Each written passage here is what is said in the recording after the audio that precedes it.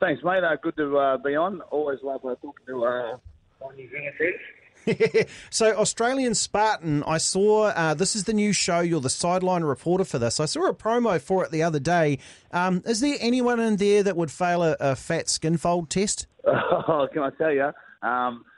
There's some people on there that I just think, geez, you're very brave to do this, but that's what I love about it.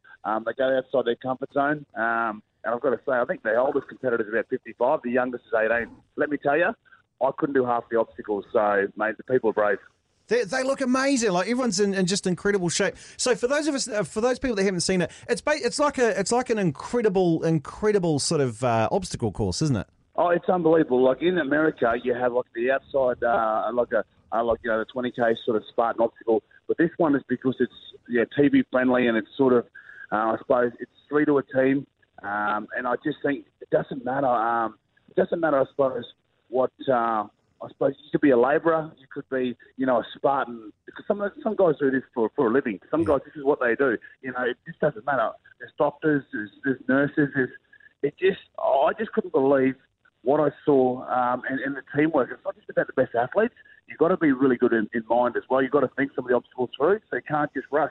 And it was good to have, I think there was about a dozen Kiwi teams involved. So look, combine with this. Tell me how many are in a team, and then please put together the Wendell Sailor dream team of you and former teammates from your league and union days that would get you through to the end. Wow, that's good. That's Look, I think so.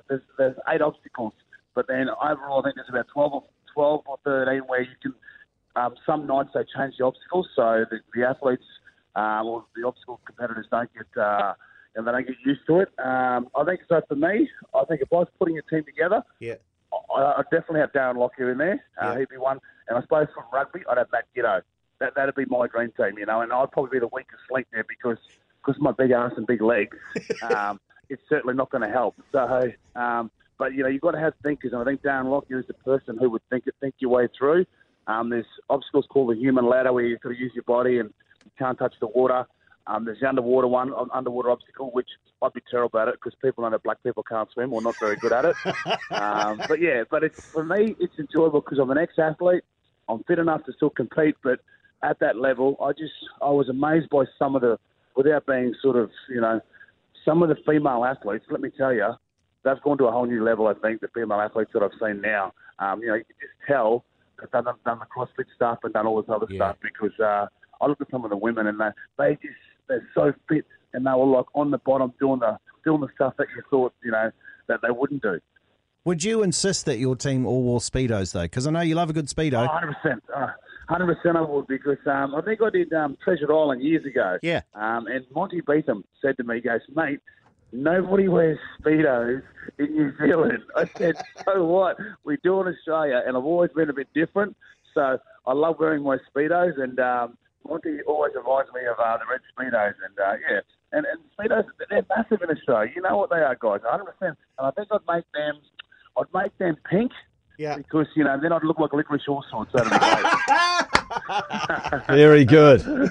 Would you have Wayne Bennett walking up and down the sideline? Oh yeah, giving you advice? Hasler, you want Hasler yelling? I'd actually ask him just to put a smile on, because no one knows the real Wayne Bennett. The real Wayne Bennett, like behind closed doors, he's one of the boys. Like we're on the back of the bus. He used to come up and just always join in and put a bit of stick on the boys. So Wayne can be very fun sometimes. I'll tell you what I wouldn't have Eddie Jones. Because Eddie Jones can be quite grumpy. I think Eddie Jones is more grumpy than Wayne Bennett. I think so, right. Hey, mate, we obviously we got you here. As you know, the Warriors fans are a long-suffering fan base.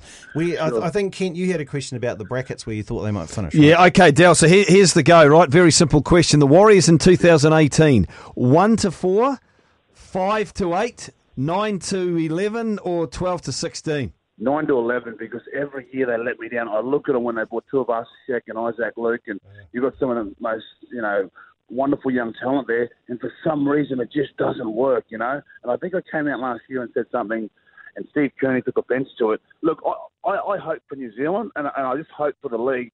The more the Warriors play in the finals, I think the better it is, but I just don't trust the Warriors. I'm a bit like their fans at the moment, so until they show me something, I'm going to have them missing the 8. I'll have them at 9.